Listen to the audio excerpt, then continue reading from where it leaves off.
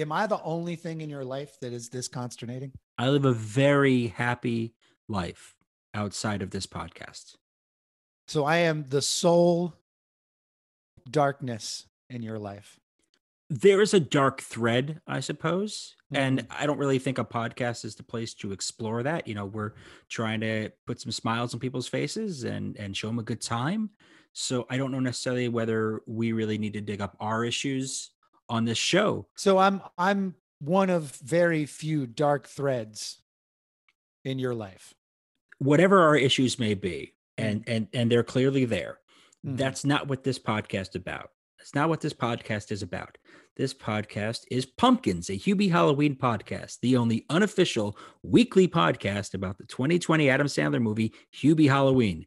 That's right. Every week, Pumpkins is your in-depth guide to Hubie Dubois, his next-door neighbor Walter Lambert, and all the Halloween-loving residents of Salem, Massachusetts. I'm your host, Gary Suarez. I'm a freelance journalist and culture critic, and I write the hip hop newsletter Cabbages, which you can read for free at cabbages.substack.com. I'm joined by my co-host, music industry insider Jeffrey Laughlin. Hello, Jeffrey. How are you? I'm okay, I suppose. Okay, so here's what I don't like. I watched this film a second and a half time, and I totally forgot that it's like 150 hours long. It's so long. So I've been sitting for 2 hours, kind of questioning in myself, like, what have I really done to Gary? I know we've covered this in other podcasts that maybe this is a revenge fantasy that's living out for you. But now you're telling me that you're like mad at me for not liking the film, to which now I feel like a fantasy should be a field where you're happy. Does that make sense? You should be in a place that makes you feel good. And instead, I'm here dragging you down into the depths of hatred. I just want to say how delighted I am that you've now watched this movie a second full time. I feel like we've turned a corner in our friendship and in our podcast. That I you feel have, the opposite way. I feel like the torture level, the pain in my life has been ratcheted up. I'm sorry that watching a humorous Halloween themed Adam Sandler movie is so painful to you.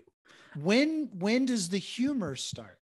From the beginning, The very beginning, because he when you fell off when his you bike. when you see Ben Stiller show up in a reprise of his classic role from Happy Gilmore. We've really not touched. Right? Is the bar so low with Adam that we're like, oh, good, he's creating, which means he's not shitting on the hallway floor. Ben Stiller could have pulled back that blanket and revealed anything. It could have been anything.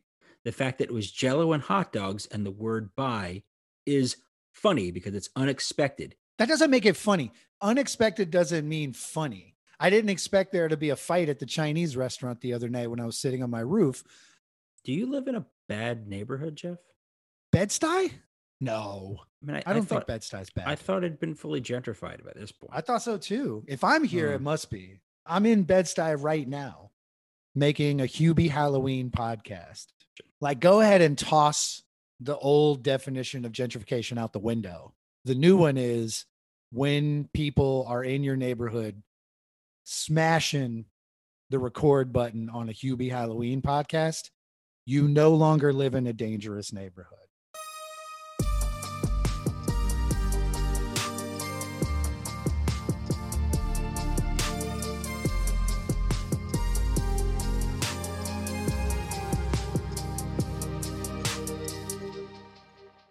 I want to introduce our first guest, Natalie Norman. She's a stand-up comedian, podcaster, and licensed astrologer from Toronto. Her comedy album, The Big Reveal, is available for sale on Bandcamp, and it's easily one of the funniest sets I've heard in years. Here today to offer her no doubt hilarious take on Hubie Halloween, please welcome to the show, Natalie Norman. Hi. So excited to be here. This is the highlight of my life. I'm taking that to think maybe you enjoyed the movie Hubie Halloween? I mean, no, doing a podcast is the highlight, not the movie. Yeah, that was some film. Some film. So you're still using the term film, though, to describe it. I was actually, you know what? I just thought about it. I was like, why did I say film? That was like barely a movie, barely. Gary, I don't know what to do. I don't know what to do. You've opposed me at every turn, and now she's saying things that I actually believe. Jeff doesn't care for this movie very much. And that's a really nice way of putting it. Good for you, Gary. And I quite like it.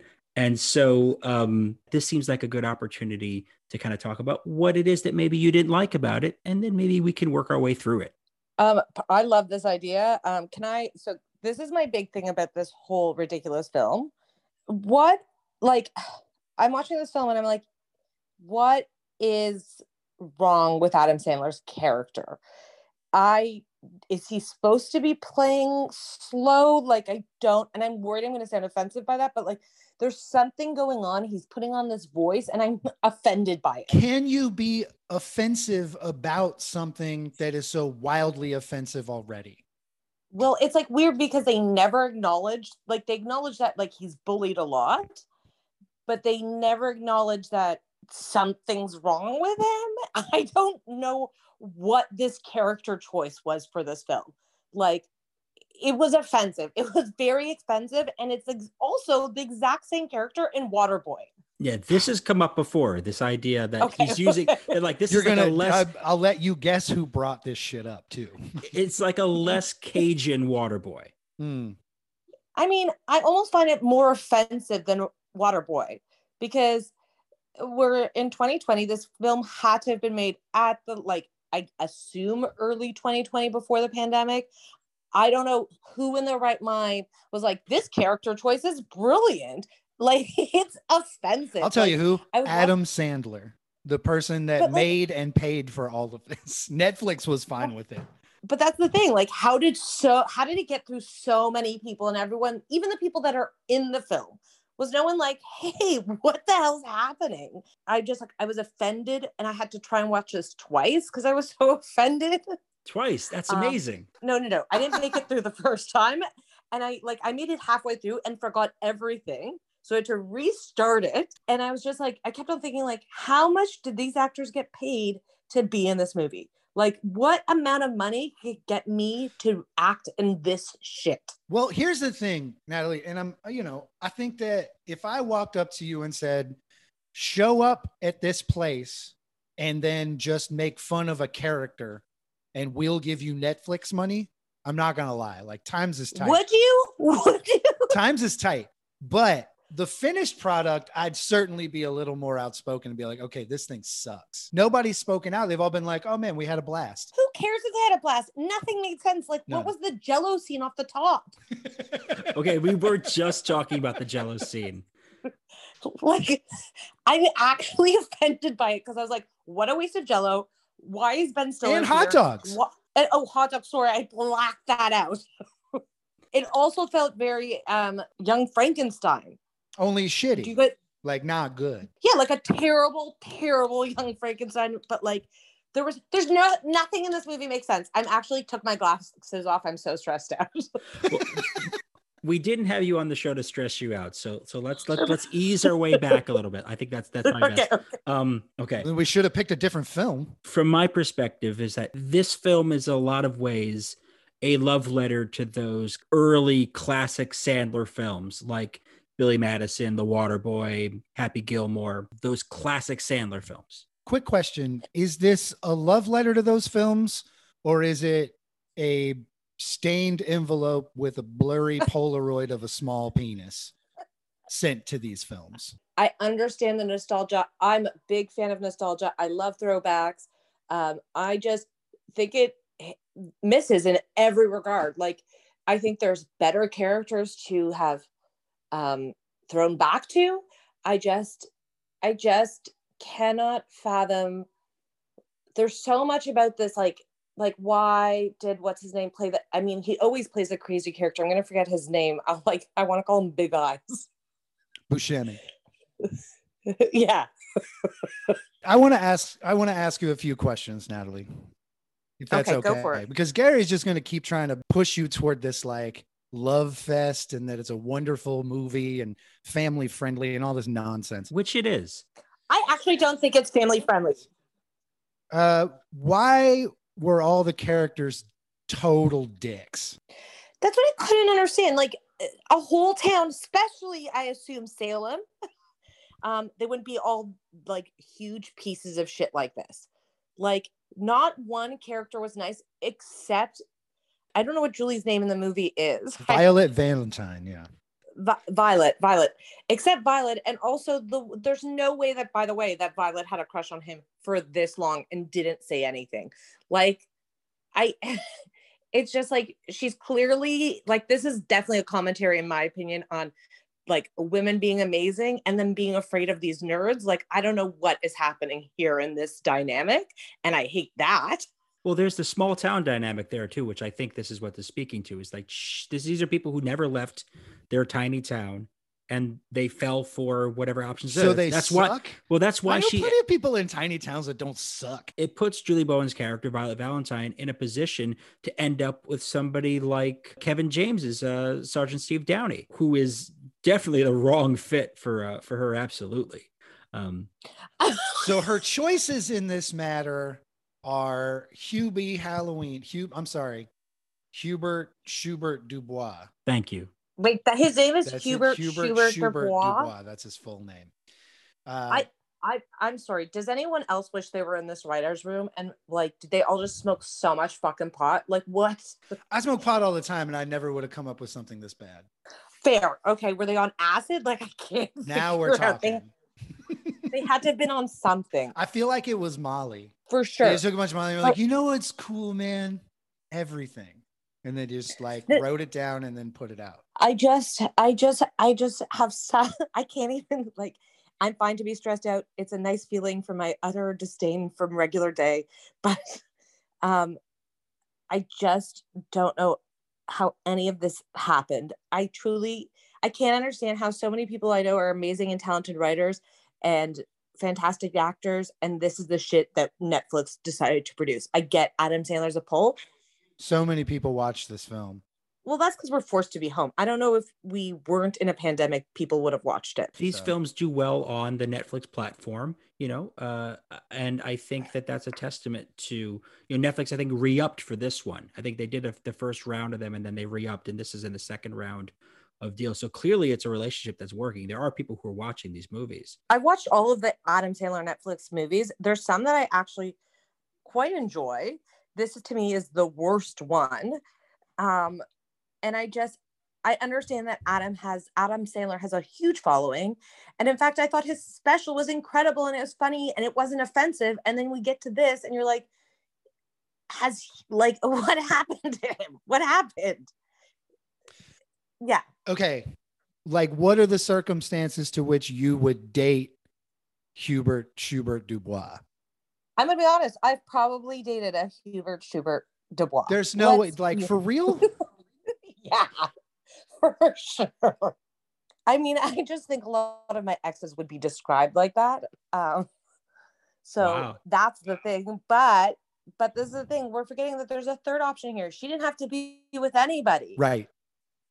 And why wasn't that a fucking option? Like, why couldn't they have been friends? Why couldn't this been a story about a really great friendship? This is a great question. I love that question because Adam Sandler movies treat women like trash.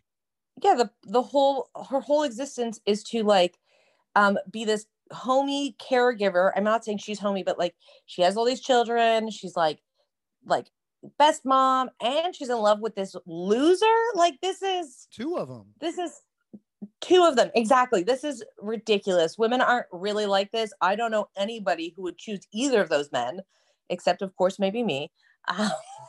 But yeah, it's just atrocious. He needs to write better female leads. And actually, I just want to sidetrack. There is one where I feel like the women are better, slightly better. And I can't remember the name of the film, but it's him and Chris Rock's wife. Children Get Married.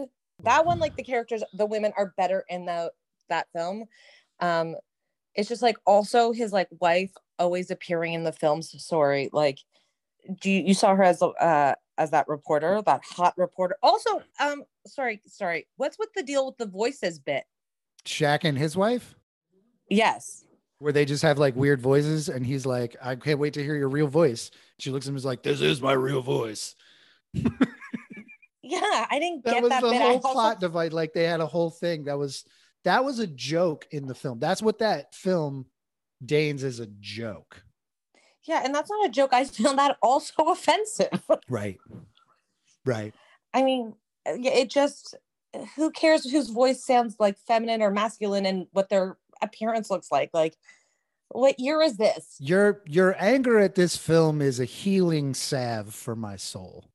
You're welcome. Because like I was telling Gary earlier before we were on mic, my friends who have listened to this podcast have like fully joined Gary, and they're all ganging up on me and all telling me how great this movie is. Even though I know that it's sarcastic and I know that they're doing this to mess with my mind, they all want me to believe that this is a good film and that I'm being gaslit. I'm on your side 100%. I'm in fact going to give this movie a thumbs down. Is that still an option on this list? Gary, you can't take her voice away from her, bud. That's not what this. I don't intend to. I'm just saying, before we do anything hasty, like start throwing thumbs around, let's just take a step back and take a deep breath. And next question. Let's go to the next question, and then we can get to the thumbs up, thumbs down. I just want to. I'm actually going to give 1+, and I'm sorry to do this, Jeff. No, go ahead. Dare you? His mother. Her shirts are incredible. June Squibb, Academy Award nominated actress. June Squibb. Who in Salem, Mass, is like making these shirts, and then immediately also, like they're in great condition, just tossing them aside. But also, they're in great condition and they're really cheap. They're 50 cents. But one of those shirts is actually a bit in Brooklyn Nine-Nine. Oh. And that really fucked me up because I was like, isn't this like copyright? There's like I don't know how well either of you know Brooklyn Nine-Nine, but there's a scene where they're like stuck in a small town and a woman caught footage of them fighting, of like two characters fighting, and they went to go get the footage from her, and she was wearing that boner donor shirt. Oh, it was the boner donor shirt. Oh yeah, I didn't even put that together. Yeah, and I was like, that feels like weird because it's 100% the same bit. That's so the 1+ you're giving it is that they recycled a joke from a much funnier apparatus. Yeah, and it just happens to be that I personally am going to make myself that shirt, and then that's it. I just love that shirt. I think that's what it is. meaning that the only thing that is good about this film is a t-shirt worn by an actress that wasn't even an original idea in the first place. This rules. You're the best guest ever. Thank you. Don't put words in there. Now, Jeff, I think you had a question. Can you ask that question now, please? Has Hubert Schubert Dubois ever had sex or kissed another human being outside of his family? Okay. Honestly, I was thinking about this throughout the film.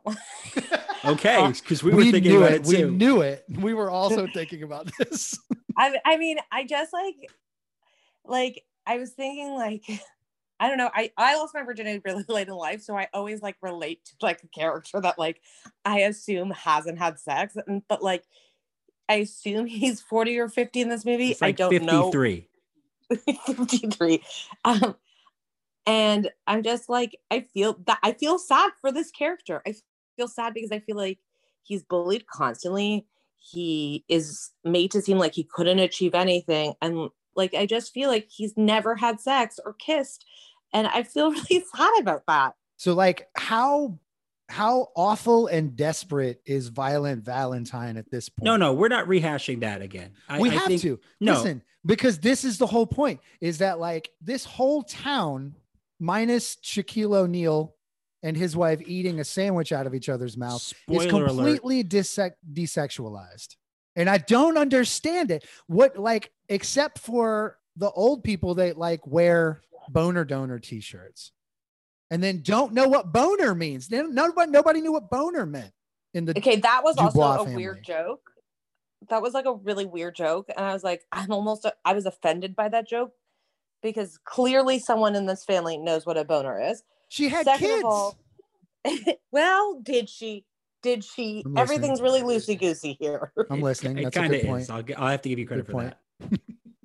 that. Like for all we know, she found that child on the side of a street. And like, you know, you want to make a love story. If you're saying this is a love story, like the character has to be a real person in some way, but also maybe I'm being naive to think that someone like that wouldn't have had sex. Well, I think that whether or not Hubie's had sex, and I think we all sort of feel like he probably hasn't, there are some indicators in the film, I think, that raise the question of whether or not he'd actually be any good at it. And okay, I'm going to stop you here. This, as someone who's dated a lot of Hubie Shubies Dubois, they tend to be really good. So. Okay. This is an unexpected turn. No. This is why we have experts on the show. Totally. No, I'm not mad at all. Me. This is wild. Like, I did not expect someone to be like, these dudes bang. That guy, like, those guys fuck. It's real. Normally people with thermoses full of soup just aren't super sexual to me, but hit me. Like, listen, in March of 2020, I was dating someone who made me watch him play video games. Like, I feel it's that same incel vibe. Not saying that Hubie was an incel, but I will say I feel like they're trying to compensate for their maybe inexperience, and they're willing to take adventures, and they tend to be like freaks and want weird stuff. So like, to me, that sounds like a good time. So you want, like, okay, if let's say we put you in, you have full domain of your faculties, but you are. Listen, I'm never saying I do this on purpose. It just happens. So I don't think I would personally hit on this character. And also, honestly, the only reason I did sleep with this weird Twitch person was because I hadn't had sex in a while. And he was very attractive. So that's also the difference. But yeah, if I was Violet, I wouldn't. Okay.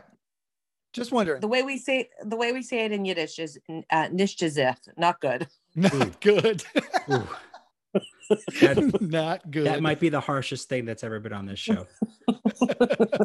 I've said some pretty awful things, but I think you really nailed it. You got it in Yiddish for us. Shit. Okay. Well, this has been informative and enlightening. But before we let you go, if you were on a date with somebody and you happen to have a conversation with them, which again, quite reasonable, about the movie Hubie Halloween, would their opinion on Hubie Halloween in any way impact your opinion about this person as a viable dating prospect? Essentially, what we're getting to is, what are my prospects for having seen this movie 2.5 times? Of getting like dating. If I rolled up and was like, I've seen Hubie Halloween 2.5 times, what's good?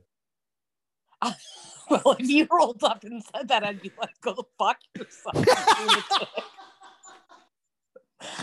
Like, are you nuts? Like, this is why he's single, by the way. I've never used them. Like, how so, Gary? Come on. There's plenty of great reasons why I'm single, and Hubie Halloween has nothing to do with this. This is a big one, clearly. Like, if middle of a conversation, you know what? You know when you drop that information? When you're already in bed with someone. Oh, so you're like post-coital cuddling, and you're like maybe running a finger down someone's neck, and you're like, I've seen Hubie 2.5 times. Yeah, because in a weird way, that would be, that in a weird way would be like endearing. You'd be like, what's wrong with this person? LOL. I have given worse pillow talk, I feel like, than I've seen Hubie Halloween 2. No, I haven't. I don't think that's bad. I don't actually think that's bad pillow talk. I think like whether or not you like the film, and like whether or not we're in desperate times for anything to be on at all times. Like, I always have my TV on. I don't think it's necessarily, it's about whether or not you like the film, and you're like, why did you watch it twice? Were you trying to sub question?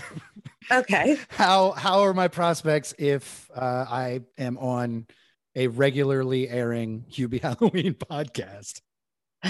I mean, that's fine. You're like, I think you just explained it like, hey, it's a pandemic. I am trying to have a creative outlet, and I think this movie is ridiculous, and I want everyone to know that it's terrible. That is my goal in this podcast. Right? Yeah. I just feel like I should also mention that not everyone I date is like Hubie, and I just want to say that sometimes I date really amazing people. Yeah. Good. Yeah, I think that's a good clarification point. I just wanted to clarify that. No, for sure. We don't want people to get the wrong impression about you, Natalie. Yeah. We don't want you to seem disingenuous here. No. Just because you bang incels sometimes, not all the time. I've only kissed 3. It's 5. Okay, that's not bad. Yeah. I mean, thank you. Thank you for your service. I am. It is a service. It is a service to the world. But once again, I want to say, I am in a situation right now, and he is not an incel. So there we go. Phew. Excellent. Yep. Phew. I'm happy for you. Thank you. We're rooting for you, Natalie. Thank you. Just don't tell him you saw Hubie Halloween. I honestly think he would probably never speak to me again. I think that it's a breaking point. Don't do that. Even for no, I did it for fame. I did it for the gram. It's not a good enough excuse. Yeah, you're absolutely right. But I do think if you said it in bed, sorry, I just want to reiterate. I think it would be in bed a funny conversation to have. There you go. Hubie Halloween, a funny conversation to have. Natalie Norman, thank you so much for coming on the show. You're welcome.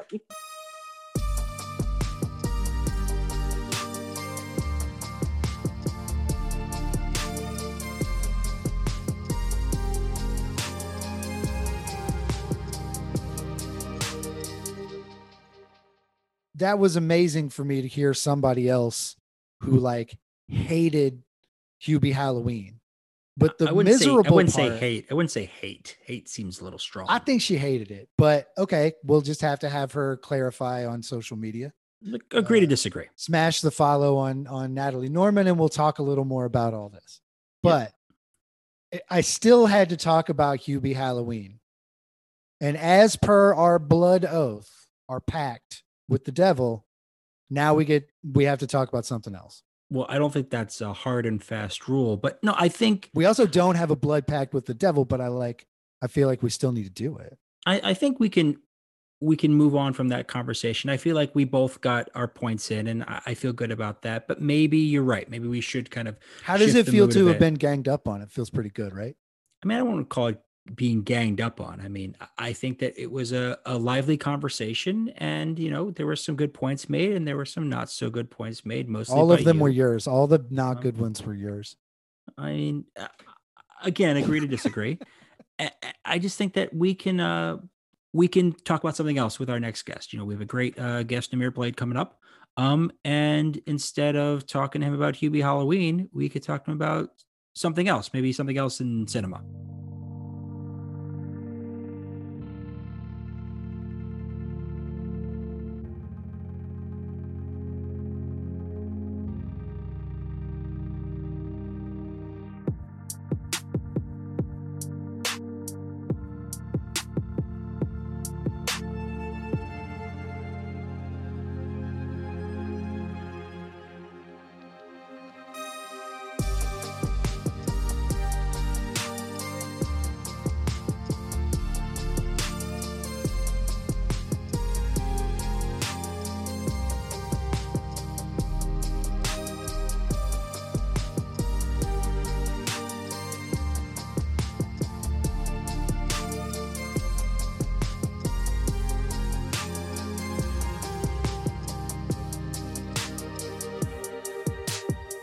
I'm so excited to introduce our guest, Namir Blade. He's a rapper and producer from Nashville, Tennessee. His latest album is called Aphelions Traveling Circus, available from Mellow Music Group and wherever music is streamed or sold. Please welcome Namir Blade to the show. Hello, sir. How are you doing? Hey, I'm doing all right, man. How are you? I'm great. It's really a thrill to have you on. Your new album has this kind of prominent sci-fi and fantasy component. All the songs take place in this futuristic universe that you've built with these characters that those of us in the present can relate to. And when we were thinking about this, I said, who's really good when it comes to sci-fi and fantasy? It's Nicolas Cage. Nicolas Cage, baby. The raging Cajun rage cage. Love him. I love him. I'm thrilled that you're willing to talk to us about this because I feel like Nicolas Cage is the kind of actor who could fit pretty well in this universe you've built on the album. Were you to make this into a movie at some stage, where in this world, in this circus, would you put Nicolas Cage and why? I'll probably make Nicolas Cage like the primary villain in all of this. Like he would be the dude that's like he'd be from the space feds, yeah. Okay. So like he'd be from the space federales sent to like investigate the circus because like there's rumor that there's like some illegal like money laundering type shit going on. And Nicolas Cage would just be like the special agent who's sent there to just like destroy the show, like fuck up acts, like sneak backstage to where he shouldn't be, and like just pose distractions and just pretty much just like wreak chaos, man. Because like I feel like Nicolas Cage is like a chaotic dude. Like you can see it in like all this shit. Like there's a madman inside of him just waiting to come out, and he lets it bleed through in like some of the movies and shit.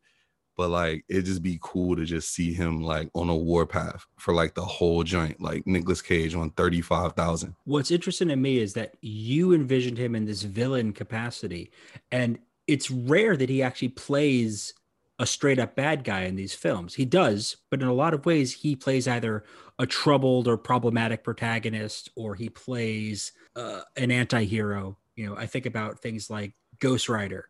Or, you know, or you think of something like he plays not the villain necessarily, but in no way it's a hero, like his character in Bad Lieutenant, Port of Call, New Orleans. Mhm. And I think it's interesting that like you, from your perspective, see the villain in him, maybe the potential or promise for him as a villainous character. Hell yeah. I was one of those people that thought Nicolas Cage should like play the Joker in a Batman film at some point. Like that'd be the tightest shit. Like just seeing Nicolas Cage like just harassing Batman like nonstop. Like him in that police movie was hilarious too. Like he was a whole crackhead. He was a whole crackhead in that shit, man. But yeah, like most Nicolas Cage movies I've seen, he's usually like a halfway decent person, except for like I'll probably say with the exception of like Lord of War, and what's that other joint? I think The Family Man, where he was just like out here honing on his wife and shit. I feel like it doesn't matter whether or not he's a good or bad person in these films per se. He's always going to look like shit. He could be the president. He could be a shark. He could be anything. He's going to have kind of a beat up, weird wife beater with a shirt over it and a scraggly beard and look like he just woke up. Do you think that's because he don't shave his chest ever? Never.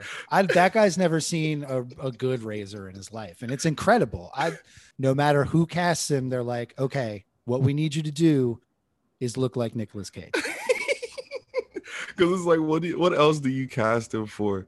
Like I couldn't cast him in like a movie where it's just like, all right, Nicolas Cage, like your role is just like the righteous pastor, no matter what, and like you help inner city kids learn about themselves and like break beyond like their circumstances, but you have to be the good guy. Like shave your chest. Oh yeah, he's never going to be a lean on me guy. Hell That's never no. going to happen. No, he's never been that. I mean, like the thing is, it's always funny because if you go back in his catalog, like they pitched him as a romantic lead, and he had successful kind of romantic comedy roles, like Honeymoon in Vegas. You know, is one of those classic things. But like as we've seen over the past really 20 years of his catalog, of his filmography, he is not that guy. He is not the romantic lead. He is a wide-eyed psycho who brings it to every single role. You were talking before about him playing the cop on the pipe in Bad Lieutenant, Port of Call, New Orleans, where there's so many ridiculous things in there. I was watching an interview with the director, Werner Herzog, who talks about how much of what Nicolas Cage did in the film was improvised. That's fucking genius. I kind of caught that vibe from him just from watching most of his movies, because like I went to school for acting, middle school to high school, and watching films like as an adult, because like when I was in high school and middle school and I was in it was like whatever. I kind of just stayed away from films and TVs, and especially musicals, because that shit was just exhausting after like that's your whole like school day curriculum. I feel like as an adult, I watch movies differently, because I'll watch a lot of his shit, and like some of those freakouts, it's just like, fam, you can't script that. Like that's all him. You could tell, because like even some of like the other actors or like the extras or the background actors in the show or the movie, they're even taken aback by the shit. They're like, yo, what the fuck?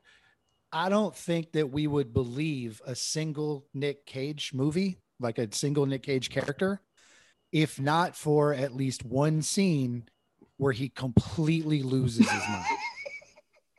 Because you're like, I'm losing my mind. And it's always right about the point that you're losing your mind. You're going to turn the damn movie off because you're just not going to suffer through this anymore. Then he goes completely nuts and the movie gets better.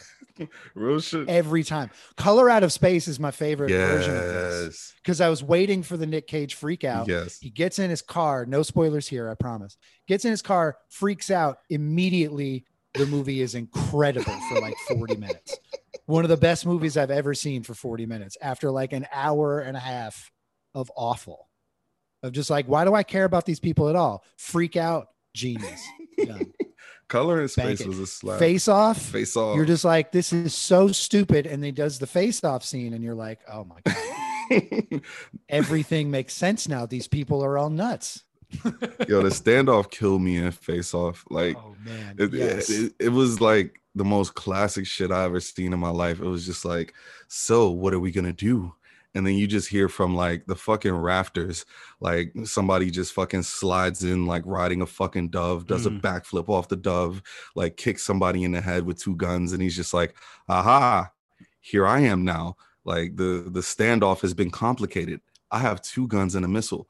What now? Like, oh my God. Yeah, Face Off was clutch. No, shout out to John Woo. I think he was one of the first directors to truly let Nicolas Cage be Nicolas Cage. Like, I think David Lynch 100% absolutely gave him a lot of leeway. And, you know, I think it was Lynch was one of the directors who kind of referred to what Nick Cage does as jazz. There's something about what John Woo and the kind of the absurdity of the type of action movie he can do, where it's just like, it's stylistically stunning, but there's no shame in making things go over the top. You know, you get that in this film, and you just go like, how in a movie where you're acting opposite the scenery chewing John Travolta himself, do you create a role that is more iconic, except when he is pretending to be Nicolas Cage? He's an utterly forgettable person in this I don't film. think he's playing. And the only times we care about him at all is when when he also is Nicolas Cage, because Nicolas Cage acting like John Travolta also is Nicolas Cage. Yes. Nothing changes.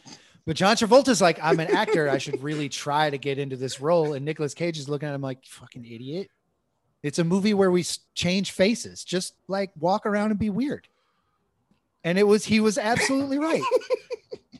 100%. I think so. I've been thinking about this for a long time. I think about Nicolas Cage a lot more than I probably should. And it all kind of stems back to this episode of Community where they try to sort of pin down Nick Cage. And one of the characters actually loses his mind and tries to quit critiquing film because he can't figure out Nick Cage. Is he good or is he bad? And I think that Nick Cage is off leash great all the time, but anyone who tries to leash Nick Cage ends up with a terrible movie. I wonder, are there any examples of like instances to where people tried to pin down Nick Cage and like that shit just ended up being like the most mid of mid? I think in Drive Angry, they were dealing with a bunch of idiots and they tried to like make that a movie. And then Nick Cage was like, oh, enough. I'm just going to ruin this thing. I recently rewatched Drive Angry, which I used to own on 3D DVD. Oh, sorry, 3D Blu-ray. Nice. Wait, for real? I bought a 3D Blu-ray player. It was right after I separated from my first wife. I bought a TV, a big fucking TV, and I bought a 3D Blu-ray player. And the first thing I bought was the Drive Angry 3D Blu-ray. You think you know somebody. You spend years with them. You make a podcast together, and then they just become a totally different person right in front of you. Am I in a Nick Cage film? Are you Nick Cage? That's amazing. Quite possibly. But I think we can be really hard on Nick Cage about, or hard on people who stifle him. But clearly, as we know, there have been so many films where he has made tons of choices that only he would have made. Yeah. One example that I saw is the first Ghost Rider movie.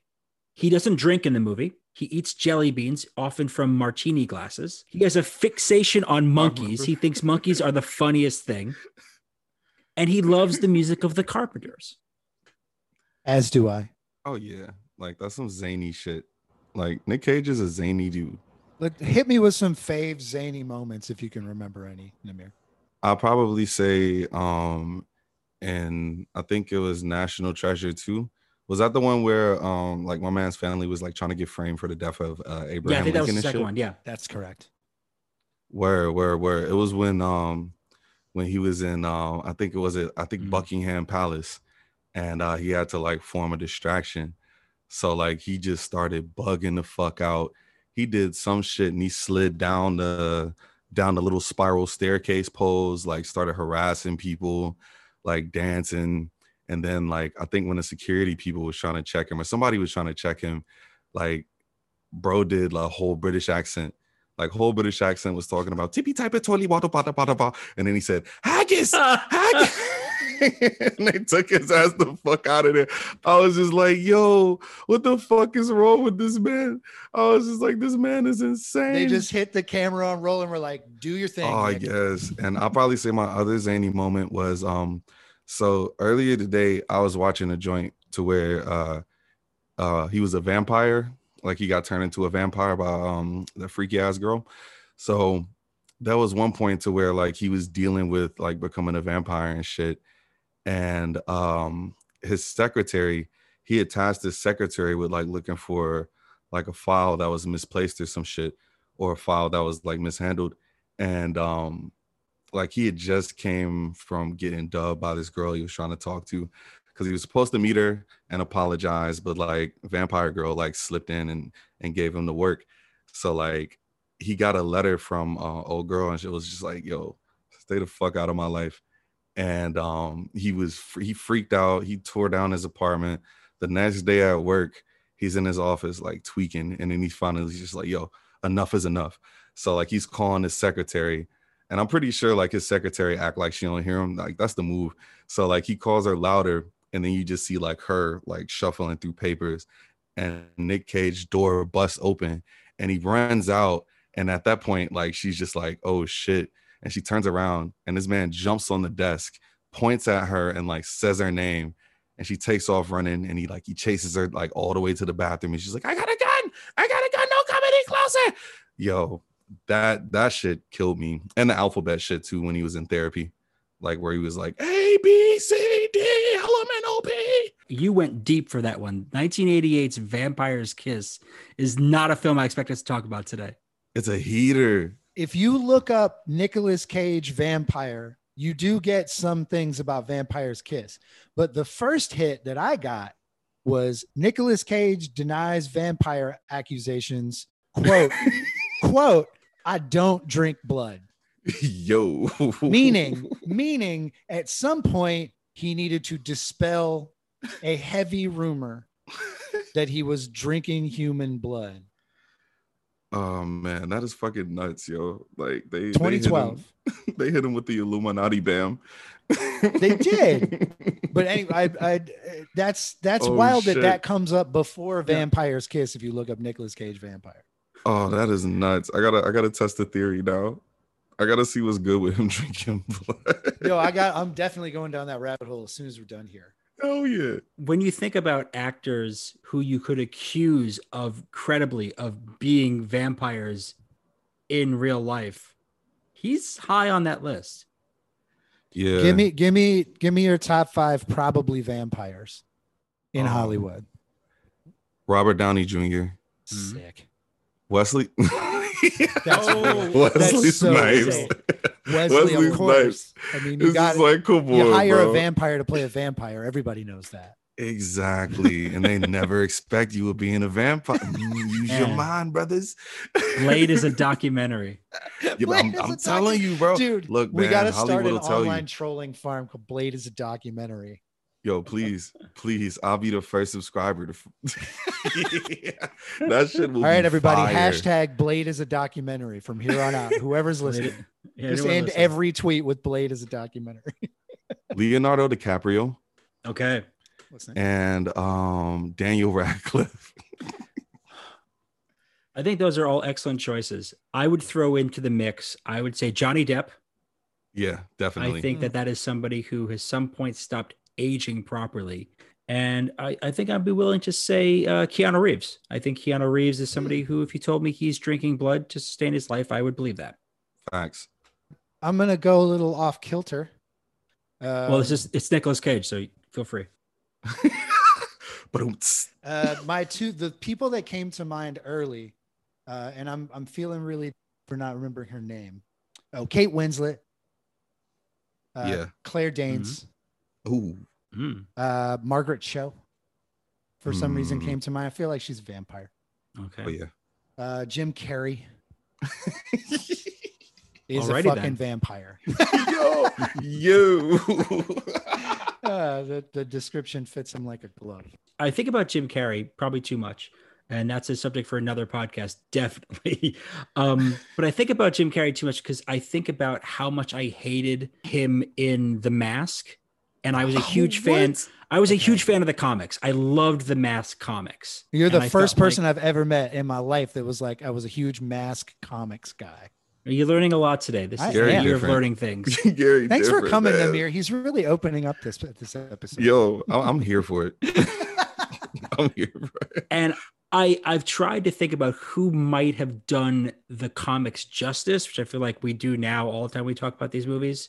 And no, I think Nicolas Cage would have done The Mask My God. brilliantly. You're absolutely right. He could have brought out the darkness in that role in a way that Jim Carrey couldn't. Think about this and tell me we can't somehow make this movie. But think about this. Nicolas Cage doing the Cuban Pete scene would have been an absolute treasure. I suspect he's already done that in real life, not in front of cameras. I think he Do you just think he just does it in the mirror? Like maybe He The wakes Mask up. is his dream role. Yeah. Yeah, that's real. My pick for The Mask is probably Jack Nicholson would be a hilarious Mask.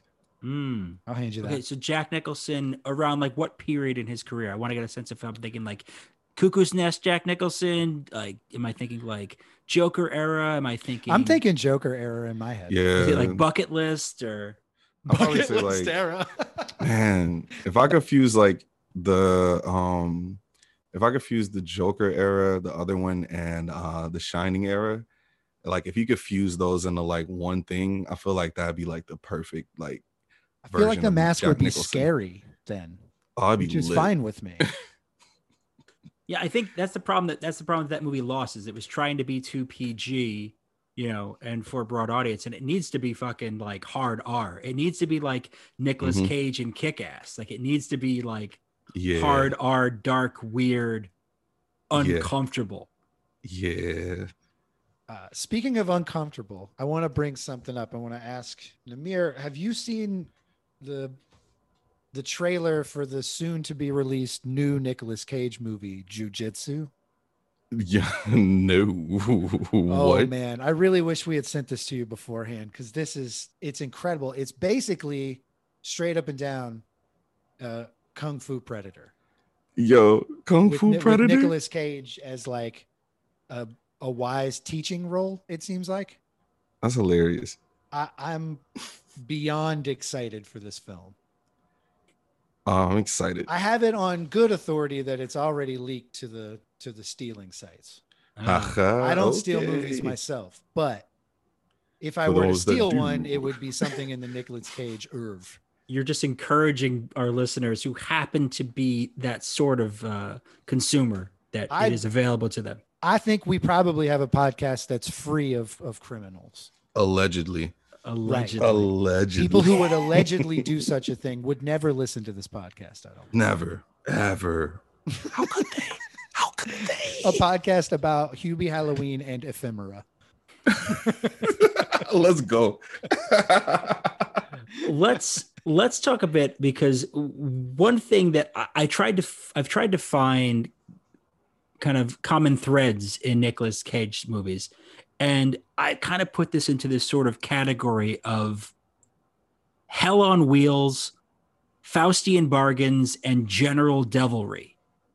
There is something about Nicolas Cage that draws him to these roles where he plays a demon or someone who fights demons or is tortured by demons. And that's everything from like the crazy cultists in Mandy to the characters in the aforementioned Ghost Rider and Drive Angry. Like he has this fixation on the darkness of hell. I feel like, and this is a theory of mine, at some point in Nicolas Cage's life, he wanted to do black metal. Do y'all see that shit too? Uh-huh. Yeah. Yeah, No, it's like there's something about him because like Sorry, real this is shit. a revelation for me, and that's awesome. Yeah, like that's how I feel because like you can look at him because like I grew up listening to like punk and from punk to like more heavier shit. And like there was a commonality in like all the dudes who I knew that listen to that, and they just like they look like Nicolas Cage and they carried themselves in Nicolas Cage. From like every time I see Nicolas Cage perform like in a movie and like he wows out, I just imagine like him being on the stage and like blast beats and like crazy riffs behind him, and like it all makes sense. And then you look at his son and you look at his fashion sense outside of like have y'all just taken time to look on like at Nicolas Cage's fashion choices? I think you know that I have. Yo, like this conversation would lead you to believe that I have. Yes. Yes. Yeah, I was talking with some people on Clubhouse last night, and we just got down to like we were talking about the nastiest fits in the entertainment industry, and we just came upon like Nicolas Cage and like Dennis Rodman and like people like that, and like we just cycled through like Nicolas Cage, like his worst fits, and it's like he will have like on like a black leather jacket and it has studs and it's like black, one collar is red, and then like around the back of the neck it's like super fuzzy and like up, like it's pretty wild. He looks like a emo Bratz doll. And so one time somebody described that was really good. One time somebody described it as he walked into a really nice like haberdasher or like the floor room of a place that has incredible fashion. And said, take whatever scraps you have left over from what you just made and toss it together and make it kind of long. Make a duster out of it, please. Yeah, make a duster out of whatever you have laying around. Oh, and he does it, and they're like, yeah, I guess you could say I made that. Sure. But I feel like Nicolas Cage does all of his shopping at boutiques in Vegas hotels. I feel like him and Russell Westbrook got the same style. I'm trying to think of movies that wouldn't be better with him in the lead, and I'm coming up with goose eggs here. I mean, look, Terminator, better. Yeah, that'd be amazing. He could have played Predator, better. He could just take. He's doing Predator. It's called jujitsu. Nice. I'm gonna be first in line to see that in a legal way. Can we all check back in after we see jujitsu and just do like a 10-minute segment? Please. We might have to. I want to tap really back want in. A review from both of you. We got to do a case study. We got to compare our analytical data. But like he's also slated to play Joe Exotic, the Tiger King. Yes. In a project, which just imagine the hair, which hair is always a thing with Nicolas Cage, but he's going to do the Joe Exotic hair. Whoever's in charge of making this film, if you hear this, hurry up. I don't want to die before that happens. Yo, real shit. You know what I mean? We're in the middle of a pandemic. We need this quick. The clock is ticking. Like, just get all the shits out. Ticks out. I need this film. I had no idea. That's tight. Him as Joe Exotica is sick. Because like the thing with a lot of this Nick Cage stuff, and that's everything from like Con Air to this upcoming Joe Exotic movie, is he always does weird shit with his hair. Sometimes with his facial hair, but always does weird shit with his hair. Like, remember how his hair was flowing really beautifully when he turned to one of the enemies in Con Air and he said, "Put the bunny down." One of the best delivered lines in the history of the world. Put the bunny down. Chef's kiss. And his hair is just wild and free.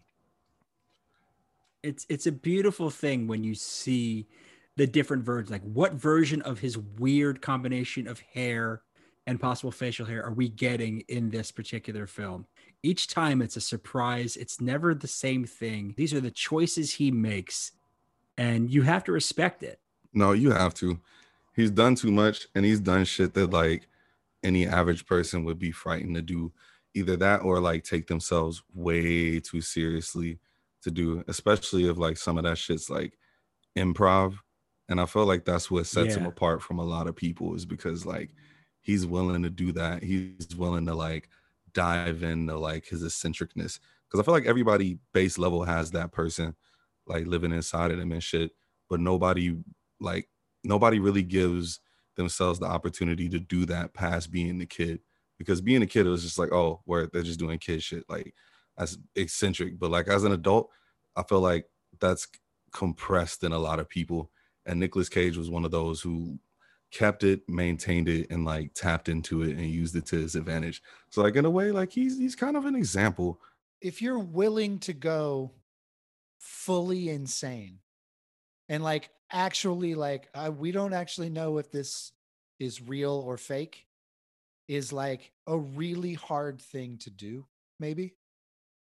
And that he gets these roles like this because nobody else can quite sell a complete severance from reality, like someone who is actually severed from reality. It's like, if you look at the directors he's worked with, it's every actor's dream. Like, he worked with Spike Jonze, he worked with Marty Scorsese, he worked with Joel Schumacher, he's worked with like big Lynch. Hollywood names, he worked with David Lynch. Exactly. Because with every single director have all tried to direct a film where someone is completely insane. But where he actually played, a movie I would love for us to talk a bit about, is Adaptation, where he plays himself and his brother. It's a really, really good concept. I watched that shit. I watched it last night before I fell asleep. I had some nutty dreams too, but I watched that shit before I fell asleep. And because I never seen it before. It was one of those joints that like while I was at the secondhand video store looking for like some shit like I Love Huckabees or some shit like that, I'd see Adaptation like right next to it. And I'm just like, what the is Nicolas Cage like a plant and is broken in the, it's like, what is that? In a way, I love Huckabees. But I watched it last night, and that movie was like that song that you skip that's actually fire. Like yeah, like Twice the Cage. And did he rage in that movie? Was that a rager? I don't remember, because I feel like there's the tragedy towards the end of it, and maybe that counts as cage rage. And we are going to have to get into this, because I think the reason why I had you on the show in the first place was you were talking about your theory of cage rage online, and I'm like, we need to explore that. Yeah, and it's Cage has raged in every movie he's been in that I know of, except for Lord of War. If you watch Lord of War, Cage never rages. He gets to the point to where he's about to, but you see him dial it back in such a way, and that shit surprised the fuck out of me. Like me and one of my roommates, his name was Paul. Like I was in the kitchen making some food, and we were talking about Nicolas Cage, and I was telling him like, yeah, like Cage rages in every movie. That's the thing, and he was just like, not Lord of War. And I was like, what's Lord of War? And we sat and watched the whole thing on my laptop like it was a fucking sports game, like waiting on it to happen, and it never did.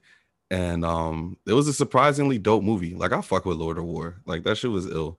Like the character development in that shit, from like him just being like a sleazy weapons dealer to like, you know what I'm saying, like gaining humanity about himself and like ultimately like attempting to change his life, but like still whatever.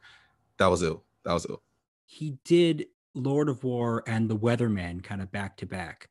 And that was after he'd done the first National Treasure movie. I think it was like the year before that. So 2004 to 2005. And the studios positioned Lord of War and Weatherman as big Hollywood type things because he had done something so successful as National Treasure. These are not those movies. I feel like a lot of people went to Adaptation, were like, sick, Nick Cage, and walked out like, what is happening? Who am I? Why am I here? Why are any of us here? Yeah, because like adaptation Nick Cage is like after Gone in 60 Seconds and after like what Wind Talkers. So like there was a certain understanding of Nicolas Cage at that point. And this is like this is after his big run in the 90s. And in my case, for me, it's like when he did The Wicker Man, he didn't lose me. He completely engaged me. That's where I was like, I'm in. I want to see Nicolas Cage forever on screen doing Nicolas Cage.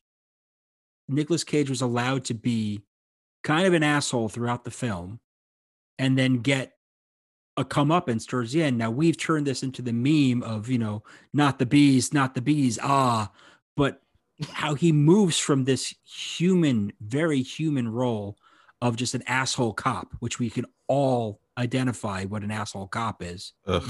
It's a cop. Yeah. It's a redundant fucking term. So an asshole cop who's trying to bully a bunch of women into telling him what he wants to know gets his comeuppance by getting tortured by these same women and then burned alive. I think that's actually brilliant. And it made me like, yes, I want to see his suffering on screen. You think that The Wicker Man inspired Midsommar in any sense? So yeah, that's definitely in line with that. I absolutely agree. Yeah, because I just watched that Wicker Man recently too. Like after watching it when I was a kid and didn't really too much understand what was going on, and like watching that shit after watching Midsommar, it was just like, there's a lot of parallels, a lot of like common symbology, a lot of common themes. Like it was interesting nonetheless. I would read a dissertation on that, on a comparison there. Compare contrast. Oh yeah, because one thing that I noticed was just like the bear shit. Granted that like Nicolas Cage is a bear, like smack the fuck out of my liege, out of my lady. Like smack fire from it was bad. I was just like, yo. And then it's interesting to see the juxtaposition of that to like Midsommar, to where when my man was in a bear costume, he was like ultimately helpless. Yeah, he was completely emasculated. It was the other side of that. Yeah, but they were both assholes. Like Nicolas Cage and the protagonist. Well, who was really the protagonist in Midsommar? I think the protagonist was drugs. Yeah. Drugs. I think we got to rename this podcast. The protagonist was drugs. The protagonist was drugs. We got 2 hashtags so far. Hashtag the protagonist was drugs and hashtag Blade is a documentary. Blade is a documentary. I'm with that shit. I will like rep that shit to the fullest extent every week. Yes. I love this. I think it's amazing. It's like, it's not a conspiracy. Like we're gonna get the data to back this shit up. They got us fucked up. Have you ever been to a blood rave? They're exactly like that. Of course. Yo, have y'all noticed that every like club scene in movies in the 2000s is like essentially the same club, but nobody really says shit about it? Like the club from Blade, the club from The Matrix, the club from all the other, like it looks like different sections of the same spot. I guess maybe because people who write and consume sci-fi don't go dance with people. They have like the weirdest, all those movies have the weirdest idea of what clubs are. Everyone's dressed the same and jumping up and down at the same time all the time. And I'm like, nope, the club is really weird. You guys got to go to the club. I'm looking for that. Every club I go to, it's like, can I please? I just want everybody to jump around at the same time so I can like bury myself in the fucking crowd. Like, please. If you had to pick a movie to say to somebody, this is the Nicolas Cage movie you should watch first, someone who's never seen it or has never paid him any mind, what would that film be? Raising Arizona. Mm-hmm. Yeah, Raising Arizona is a perfect film, and he's incredible in it. And it's a good baseline for who he is.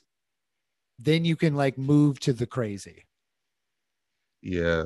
I'm an avid David Lynch fan. Okay. So I just like the wild shit. So I would just inject somebody like directly into color and space. Like, here you go. Oh yeah. Have fun. So you just jump. That's some deep end. Oh yeah. That's one of the best movies I've seen in the past like 5 years. Yo, same. And I've been looking for a movie that genuinely like frightened me and made me feel uncomfortable, because Yeah, I've watched most of like 90% of the David Lynch films and shit. VHS, like Blue Velvet, what's the other one? Elephant Man. I don't have Inland Empire, but I have Lost Highway and like the Twin Peaks series and the movie Yeah. and all that shit. So it's just like I love when films like make me uncomfortable and really just like immerse me. And when I watch films, I usually just go for the shit that is like extremely like off the deep end, because it's just like Yeah. I enjoy surrealism, especially when turned into film, because it just makes me feel like an array of feelings, and it's like a unique experience. So yeah, I'd take them and launch them right into color and space. I would pick something from the 90s. And to me, it's a toss up between Face Off or Snake Eyes. I think Snake Eyes is a bit of a safer pick, yeah. but Snake Eyes is hugely underrated. You know, that's De Palma. Again, we're talking about these amazing directors he worked with. This is De Palma doing a really well done film. And I originally saw this back in the 90s, but I rewatched it a couple of years ago, and it holds up. It is such a good movie, and it's such a great example of where Cage was going in terms of his kind of ticks as an actor and his sort of Elvis stuff, but also just like his clothing choices in it. Like this is everything we've talked about so far, you know, like just shows up in there. We're just like you put him in Atlantic City with Gary Sinise, and this is what happens. Snake Eyes. We got to put Cage in Atlantic City with Gary Suarez. Okay. I'd watch it. I'd watch it. Same. I want to write it.